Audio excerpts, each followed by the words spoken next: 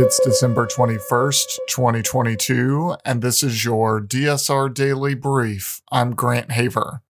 And I'm Chris Cotnor. Our top stories from international outlets this morning.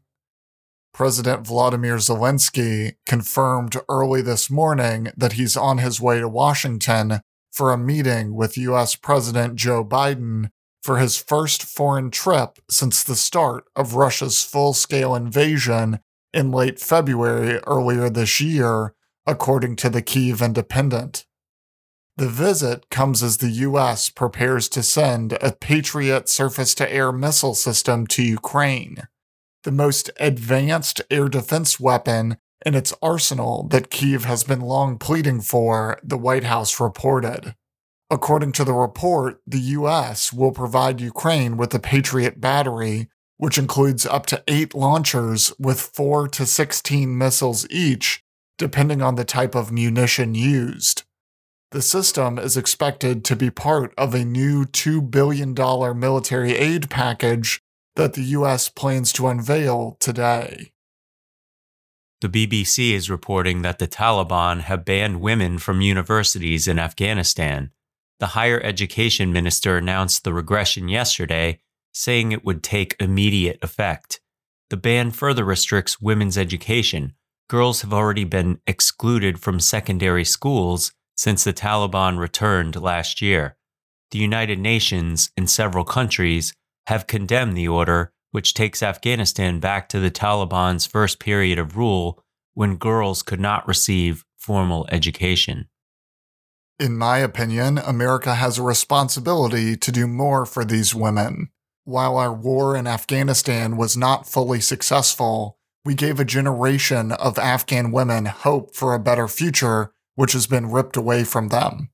We have failed so far to resettle enough Afghans in the United States, and this should put more pressure on the administration to accept and resettle more Afghans more quickly.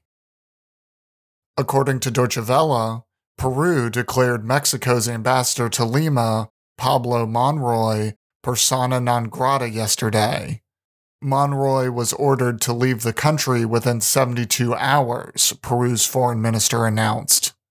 Peru's foreign ministry posted on social media that the ejection of the Mexican ambassador was due to repeated statements from the highest authorities of that country regarding the political situation in Peru. Mexico responded by saying its Lima embassy would continue to operate normally and it was ordering its envoy back. The AP is reporting that Peru's Congress tentatively endorsed a plan yesterday to hold elections in April 2024 rather than the originally scheduled 2026 in a bid to end the political unrest ravaging the country. Elsewhere, according to reporting from Al Jazeera, an anti-terrorism judge in Tunisia has ordered the arrest of former Prime Minister Ali Larayed, vice president of the main opposition, days after the country held a legislative election marked by a very low turnout. The judge's decision, announced on Monday, is linked to a case in which other Ennahda officials accused of sending Tunisians to fight alongside armed groups in Syria. Ennahda, which had the largest number of lawmakers in the previous parliament, denounced the move as a political attack and called for Larayed, who served as prime minister from 2013 to 2014, to be freed. Only 11.2% of Tunisian voters cast ballots. That is about 1 million voters out of more than 9 million registered. Kenya's The Nation reports that the United Nations Security Council has lifted an arms embargo on the Democratic Republic of Congo, which gives it leeway to buy heavy weapons that they've been yearning for to fight M23 rebels and other groups. The members of the UN Security Council yesterday agreed unanimously that the arms embargo be lifted. Earlier, China and Russia called for the lifting of the embargo to help the DRC protect its territorial sovereignty after losing battles against M23 rebels. The DRC accuses Rwanda of supporting M23 rebels, but Kigali denies the claims. The Congolese government has been urging the UNSC to allow it to buy weapons to fight rebels and other groups that have made the country partly ungovernable. The council also voted to renew the mandate of the UN's DRC peacekeeping mission, MONUSCO, for another year. Politico Europe is reporting that the European Union's competition with China's Belt and Road will heat up early next year, with top officials convinced that the new flagship infrastructure projects would offer developing countries a viable alternative.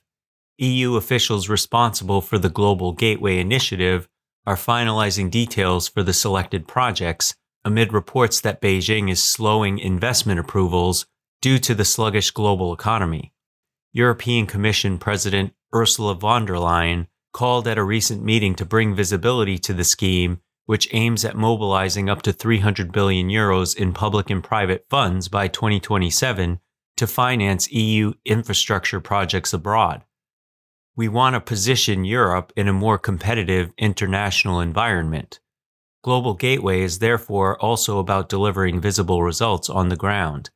The remarks come on top of criticism that the West has repeatedly promised to challenge China's Belt and Road investments, but that the effort is too fragmented and slow.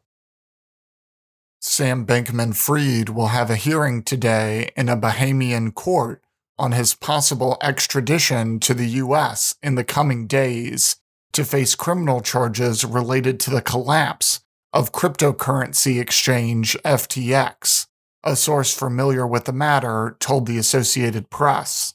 In a court in Nassau, Bahamas on Monday, Bankman-Fried's lawyers said he had agreed to be extradited to the U.S., but the necessary paperwork had not yet been written up. It was not immediately clear when Bankman-Fried's extradition would occur once it is approved by the Bahamian court. The 30-year-old could potentially spend the rest of his life in jail. In lighter news from the UPI, a cat who disappeared on New York's Long Island is on her way to a reunion after she was found 10 years later. Richard Price said his family's cat, Mimi, was being cared for at his sister-in-law's home in Miller Place in 2012 when the feline fled. The town of Brookhaven Animal Shelter said a malnourished cat with badly matted fur was recently brought in by a member of the public. It felt like a shield of armor, that's how bad she was matted, Supervisor Linda Clamp told NBC New York. The cat was cleaned up and scanned for a microchip, identifying her owner as Price, who now lives in Spain. If only she could talk and tell us what she's been through, Price said. Price said Mimi will spend a few weeks in the care of a relative before he and his wife visit Long Island next month to bring the cat to her new home overseas. That's all the news we have for you today. Be sure to rate, review, and subscribe so that more people can find the show. If you have a tip, topic, or correction you'd like to flag for us, please email us at podcasts@thedsrnetwork.com. Members of the DSR Network will receive an evening newsletter version of the DSR Daily Brief and bonus weekend briefs. Last weekend, I spoke with Josh Schrader, author of a recent op-ed in Inkstick titled A New U.S.-Africa Partnership Must Start with Diplomacy. If you aren't a member, go to thedsrnetwork.com and become a member to make sure you never miss any of our analysis.